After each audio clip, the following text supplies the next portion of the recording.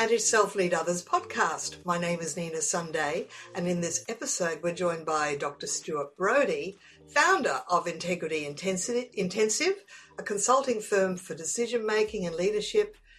He's author of The Law of Small Things, Creating a Habit of Integrity in a Culture of Mistrust.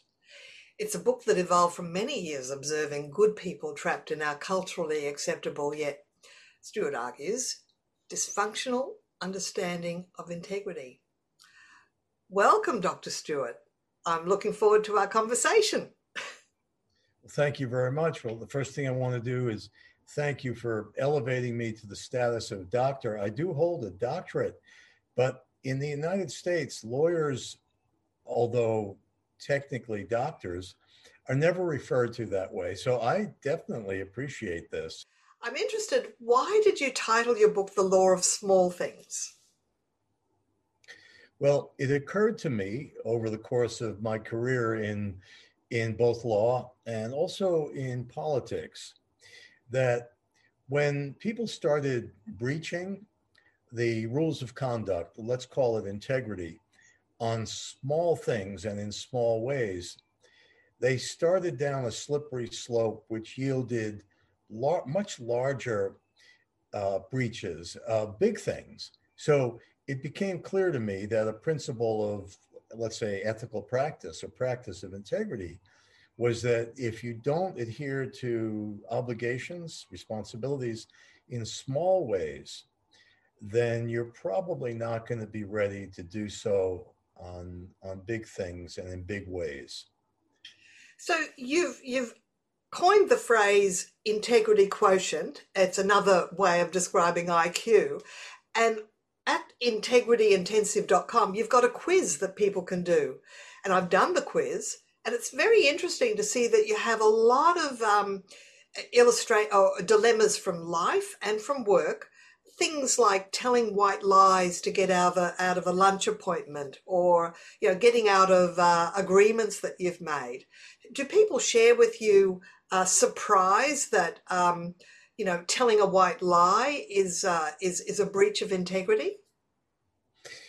Yes, a lot of people are surprised by that question, and also by my belief that if you start lying, even white lies, on small things like that, that a process begins of habituation into avoiding truthfulness. And once that starts, it yields bigger things. But what's interesting, I think, is that people will understand that there's generally a duty of truthfulness. So even though many will tell white lies, and they'll concede that they do, they'll answer that question, quote, correctly, because they know it's not the right thing to do. They know they're being lazy. They know that they're being self-interested in coming up with an excuse to spare someone's feelings when really it's sparing their own embarrassment. It's avoiding the obligation to really come up with a truthful explanation of why you're canceling a lunch date. I use the example also that if a country, a culture, condones the telling of lies in simple ways like that, then it's kind of ironic to expect their political leadership to tell the truth. Yet we do. So it's kind of like a double standard that we somehow maintain. We can do it, but if others do it, especially people in big, important positions, well, that's wrong. But what we do is okay. So that's an issue of integrity that we can get into. In the quiz, one of the workplace examples was that a manager confides in you that they're going to be laying off one of your colleagues, and you happen to know that that colleague is about to embark on a new mortgage for a new house that they're buying. And you're concerned that this, if they don't have a job, that might create financial disaster for them. That's a dilemma. You have to honor the fact that your boss has confided in you, and yet how do you indicate to that person that perhaps taking that financial step is not a wise move at this time. How would you how would you answer that one? Okay, so the first thing we need to do, I think, when we're answering any hypothetical is to understand the context of the answer. What is the structure of looking at it? Now, a lot of people will say, "Well, I would lose my job rather than fail to come through for a friend or a coworker. I'll tell the boss I'm not going to do it. I am going to. I'm not going to not tell my friend." So that's a tough position. Some people say that. Whether they do that or not in real life is a completely different matter. And others say, well, I will follow what the boss says because he's my boss and they pay my paycheck. When I say let's understand the context, it means what are the inherent promises that flow from that situation? Integrity, as the way I've defined it, is really the skill of identifying promises, the promises you make explicitly and the ones that are implied in the conduct of your everyday life. And those are harder to see. But most of the promises we have, what we would regard as what constitutes integrity, is implied promises. Now, in the boss's case, the boss is making you explicitly promise not to reveal confidential information, which they probably never should have revealed, but did. Okay, so you're in that spot. So that's a duty of loyalty to your boss, and it's an explicit undertaking. To your friend, there's no such explicit duty, but there's an implied duty of truthfulness. Now, why? Because your friend, your coworker reasonably expects that information of that magnitude would be shared so he doesn't make a big mistake. Now you're on the horns of a dilemma. You've got an explicit duty and you've got an implied duty, one of loyalty, one of truthfulness. Those are the duties that always come up at work and they're always clashing. What do you do? Well, unlike some of the people, Nina, who would say, well, I'm going to tell the truth no matter what, or I'm going to be loyal no matter what. The people who are skillful at integrity, at the practice of integrity, because it is a practice of a skill, like any other skill. Well, it's not as black and white as that, is it? No, yeah. Right. If you approach integrity as a black and white endeavor, I dare say you're really missing the point of what integrity is, because all you're doing really is substituting boisterous conviction, the certainty of your belief for deliberation and for careful weighing and balancing of competing interests. The people we respect in our world and at work and in our lives are the ones who know how to balance competing values, competing duties. And that's what integrity is. I would also argue that manager was not fulfilling that person's duty as a manager, because certainly there's a protocol around laying someone off. You don't get someone else to confide in them just because you feel there's a weight on your shoulders. You've now handed this bomb, this grenade that's going to go off to another person. And it's like, well, now where are they left? They're left with the monkey on their shoulder.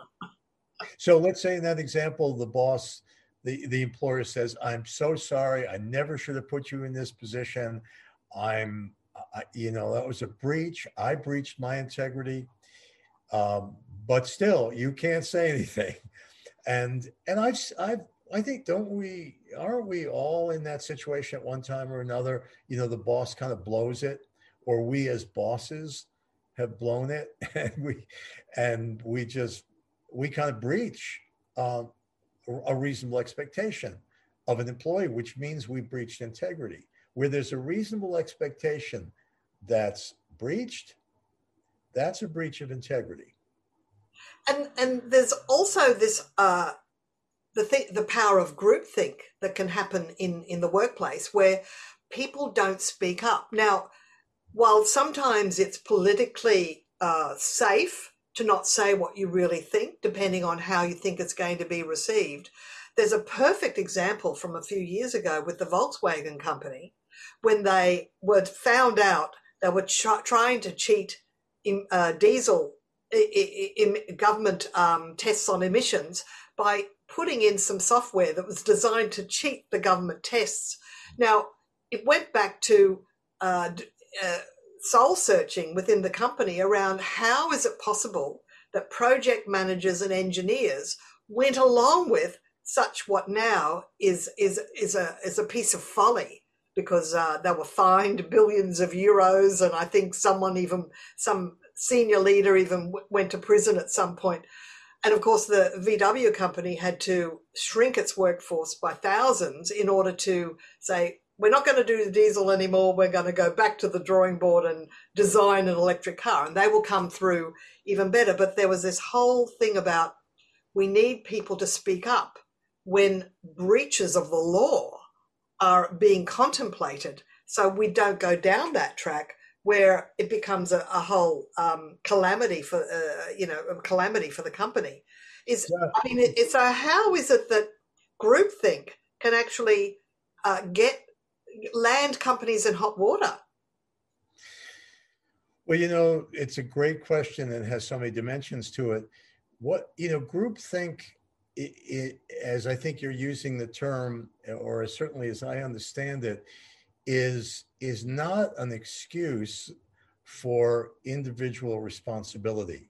Now, it may be a reason why you don't step forward, but learning how to step forward is a responsibility that we all have. It's a matter of integrity. Why? Because there's either an explicit or implied duty of truthfulness. Now, in that case, the duty of truthfulness was very hard to exercise because you're dealing with peer pressure, engineers who were covering it was just a swamp of lies. But what really, I think, surprised everyone who examined it, although it shouldn't be a surprise, is that no one managed to figure out a way of getting the truth out. But isn't that the way we deal with much in our lives? We have relationships we're not honest about. We tell white lies to friends.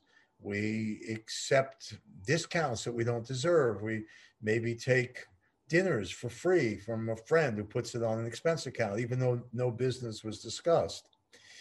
There are so many ways in which we start to hedge, but we keep saying, well, on the important things we'll be ready. But on the important things, you're suddenly there. Be like being at a stage, at Carnegie Hall or Covent Garden or in Sydney at the Opera House, and you haven't practiced the score. Well, you can't expect to sing. So that's why it's the law of small things, because if we turn a blind eye to the little things in our life that we skate over, that we either through laziness or you go, well, everybody else is doing it, so that's not really an excuse. So you're suggesting that integrity is a practice that you exercise and that you become better at it because you make sure that the little things are done according to integrity. That's a great point. Thank you. Because if you can't figure out how to tell a friend that you had a better offer and that you're sorry, but you'd really hope that they'll release you from your obligation and schedule another time. If you can't figure out how to do that and would rather habitually, truthfully, how are you going to sit in a room with fellow engineers who are conspiring to put a deception worldwide? How are you going to do it without practice? Nina, I actually had my class do a kind of play acting of that scenario, of that dilemma. And they each took different parts: the head of the division, the head of the company, the software engineers, and so forth. And what kept coming up was that not only didn't they want to take a risk of their own economic detriment, but they couldn't figure out how to tell the truth. They didn't know where to go. They they didn't know how to language it in a way that could start enlisting their fellow employees. You know what, you and I were talking before about the mission statement, which is a classic example, right, of an employer coming in, and I hope I'm not going on into something that you wanted to do, but I thought this was relevant because I've seen it so many times in my life as a lawyer. The company president comes in and she says, I've got the greatest mission statement ever. I wrote it myself. And then says, well, what do you think? Well, who's going to stand up? But that goes against best practice in the sense that you go to your people with questions rather than with answers. Of course. And you might say, look, I've got the start of a mission plan here, but let's take this, let's pull it apart and let's recreate it together or create it together. So that's what creates ownership. So managers now have to understand, don't go to your people with all the answers. Get the questions started so that then you can actually map it out. And in my book, I've got a chapter about leading from the front and always having a little conference table with a flip chart or a whiteboard and just record what's coming up in the conversation so people can see in front of their very eyes, these are my ideas. And it's a clever manager that makes their team feel as if they came up with what you've kind of been steering them towards, but not obviously, of course. But it's allowing for the fact that there are things that your people will come up with that you never in a million years would have come up with yourself. So the sum of the team comes up with better ideas than just one person working solo. Well, my experience with the workplace, and I was an employment lawyer for 30 years, is that the real difficulties are not with bosses that understand sort of the dynamic between leadership and followership, but are sort of wedded to the old command model. And that's not because they subscribe to the theory, but because their egos and their personality just drives them to that. But it drives all of us. You know, on the one hand, we have our egos or whatever the source is of a kind of certainty about the way we want things done, the way people should act. And they're not reasonable expectations, but they're expectations. I mean, expectations can be reasonable and they can be unreasonable. But an employee has to deal with both. And reasonable expectations need to be adhered to, fulfilled. Unreasonable ones can't be. I mean, they are because we're in tough spots. On a boss, for instance, who says, I just don't want you to report this or hold it back for 2 weeks. Okay, well, that boss is demanding a duty of loyalty that is misplaced because it violates the duty of truthfulness. Okay, we all know those things. The question is, well, how do you deal with that? A boss exacting loyalty when there's a duty of truthfulness competing with it. And that's where integrity comes in. And that's why experience or practice is so important, because you learn how to express it. You know, from what my experience is in my country, and I think around the world, people associate integrity with the boisterous assertion of conviction. And I don't know where people get that. It's derived from the strength of a belief. You strongly believe something, so it must be right. But integrity is not that. It's actually the skill in questioning your belief and monitoring it. So I think that's what you were talking a little bit about. That's right. And you were talking a little bit about the small things. Now, do people share with you the things that annoy them, that, you know, they show integrity, but, you know, look at the rest of the world, they do this? And I'll give you my example. One of the things that I pride myself on is always returning a book that I've borrowed. And I do not own a book that I've borrowed. I don't still have in my library a book that I've borrowed, because I make a point of getting it back to that person within a timely space of time. But I notice that if someone says, can I borrow this book? In my head, I say, I have to be prepared to never see this book again because I don't recall ever getting a book back that I've loaned out. And I'm willing to say no if I think I need to see this book back in my library. So I'm going to say no. So do other people share that particular example, or is that just me? That's a good example, because the reason why it's a good example is because it indicates the two ways that we make promises. If we take out a library book, there's a date certain. Let's call it April 15th. And you have to return it by then. So there's an explicit promise that you will. You may not pay a fine, so forth, but there's essentially a promise. Yes, I take it out. But if you take a book, borrow a book, your friend says, here, borrow it, and doesn't say anything about the day of return, well, that's an implied promise. Okay? You don't state it explicitly, but I think what you're bringing up, and I have the same issue, I find myself always returning a book, but looking for books that I've lent out and people not returning it. There's something about it. But, that's kind of like the dilemma of integrity. If you're not paying attention to things like that, well, that's a kind of habituation. I was watching one of your videos and you talked a little bit about, and it's a documentary that I saw. It was the climbing of Mount Everest and the whole politics around that, and the fact that, some people, some people just can't make it through oxygen starvation or hypothermia. And the story goes, it was one particular day that 40 climbers passed by someone that was sitting in the snow, unable to go forward. And all they did was maybe offer them a little bit of oxygen or offer that person a blanket. But no one took ownership of the fact that this person was in trouble. They were so focused on them getting to the summit that day because the weather's right and the date of the year is right. They didn't want to abandon their own climb. But what actually happened is that person died because 40 people went past, not one person took ownership that person needed to go back to camp. No one was the good Samaritan to abandon their climb, and it resulted in the loss of life.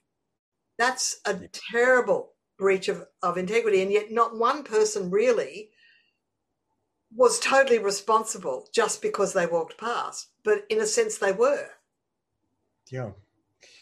Well, that story is very powerful for two important reasons in understanding integrity. Well, the first one is there's no duty to bag a Himalayan peak. That's a self-interest. That's a hobby. That's something you'd really like to do. Self-achievement. Right. I mean, that's something that you worked hard for. There's no denying that. Paid a lot of money, but that's not a duty. Selfishness, it's a selfish goal, and that's fine. But when it conflicts with duty, self-interest has to be subordinated. Why? Because if you start elevating self-interest above duty, which all 40 of them did, because after all, what is a higher duty than saving a life?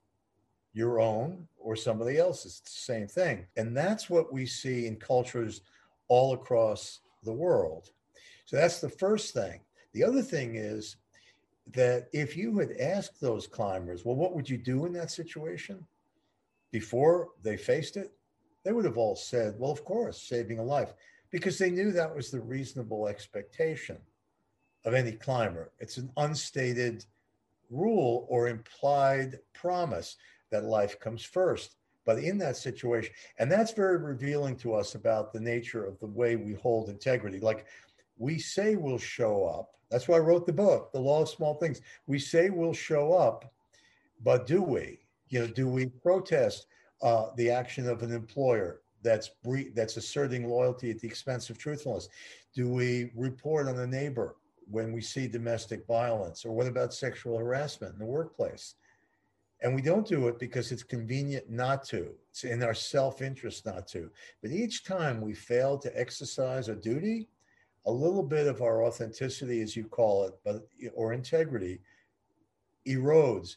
And that's what integrity is. It's an alignment with who we know ourselves to be. That's what we're aiming for.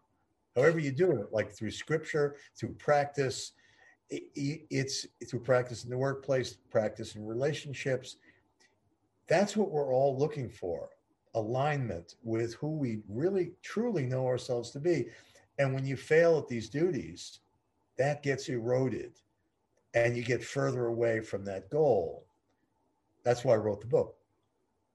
It's just, I'm just thoroughly enjoying immersing myself in this book. And you do talk about the illusion of moral competence. Is that what you mean when people say, when asked, they say, "Oh yes, I would do this," but when put to the metal, when in the real world, they actually don't do it. They're in denial about their own degree of integrity and moral competence. So one of the illusions of moral competence is that I can do that. That's okay. I'm not hurting anybody. Or the white lie. That's why they call it white, because you remain pure after telling it. So it's like, that's what it, and the idea is that doesn't really impact me, even though I've just lied. But you also mentioned earlier that there are a few ways that you can actually learn to be a better communicator, so you don't ever have to tell a white lie, that you either describe it in a certain way or use humor. Or what were the techniques that you said that you can avoid it being a white lie? It goes back to, I think, the point you made about how to evade groupthink. You can sit there and go, there's no way I'm going to deal with this. I'm just going to go with the tide. I've got a spouse at home with kids. I can't. Or you can say, okay, that's we're talking about economic survival. We get that. That's not a simple self-interest. That's survival. On the other hand, there's a competing reason why I need to express truthfulness. I got to try. And so you get into things like saying things indirectly or humor. That's a very big one, and I do this with my students. I have them play act these things, and they're geniuses. Of course, they know what they need to do. They need to balance competing interests, but they come up with great ways of doing it. Can you give an example? Well, with the boss who says, don't tell the coworker, even though he's about to lay down, a fortune for a mortgage that he's not going to be able to afford because he's terminated or laid off. So the students that have come up with these ways of saying, well, I get the feeling that things are not really great around here. I wouldn't be surprised if there was going to be a layoff, and then someone says, well, what, do you know something? I said, well, look, I'm just telling you that I get a bad feeling about this thing. I wouldn't make a big commitment. Just think about it, So, and then other people say, well, yeah, but you're really telling him, but you're not, Yeah. It's all about your choice of words and doing it from a point of care. Is learning, there are examples like in the white lie situation, which I keep coming back to. If you say to someone directly, I have this offer to have lunch with someone, I've been waiting to do this. This could affect me professionally in a great way. I really would appreciate it if we could reschedule. Would you release me from this date? Now, my students, I asked them as homework, I said, when you want to breach a promise and you want to tell a white lie and not tell the truth, try this. Try asking the person, will you release me from my promise? And they all laughed like that was stodgy and old folks. Oh, who's going to, but they did it. And they came back and they said there was magic in that. That's very interesting. And something I've learned, a little phrase that I've learned is the one, would you be willing to? Would you be willing to release me? And somehow just asking if they'd be willing to is actually not asking them, will they? It's asking if they would be willing to. And it's a softer way to ask to be released. But either way, it works. And it's all being more intentional with your language. Oh yeah. So that's something that I spend a lot of time on with people, languaging things, because it's a skill. But it has, and I've made this point before, it comes from not so much for me being a good person, being intuitive or being, emotionally intelligent, but it derives from the fundamental responsibility that you have when you to fulfill a promise, whether it's stated or not. And that is the key to this. Now, I want to urge your viewers to take the quiz, because I think they'll find it fascinating in this context, because they're going to get some things wrong. They're going to get some things that I'll say are not reflective in integrity, but they think might be. I would be fascinated. And when any of your viewers take it, put in the little box that they are taking it because of this show, and then we'll see how everyone does. Yeah, well, I took it, and I must admit there were some interesting dilemmas that were just from daily life, and it gives you immediate feedback of the answers, and I went, oh, really? Oh, that's the answer. Oh, well, I have to rethink my what I think is integrity. Look, Stuart, it's been fabulous talking with you today. We could go on for another hour, but time has come to say goodbye. Thank you so much for your wisdom and your discussion. We entered into some deep areas, and I think our listeners will find it quite fascinating. A big thank you to our guest this episode, Stuart Brodie, whose website, integrityintensive.com, you'll find the integrity quiz, so you can measure your integrity quotient, your IQ. Thanks for joining us. Remember to subscribe, and we look forward to meeting you again next time.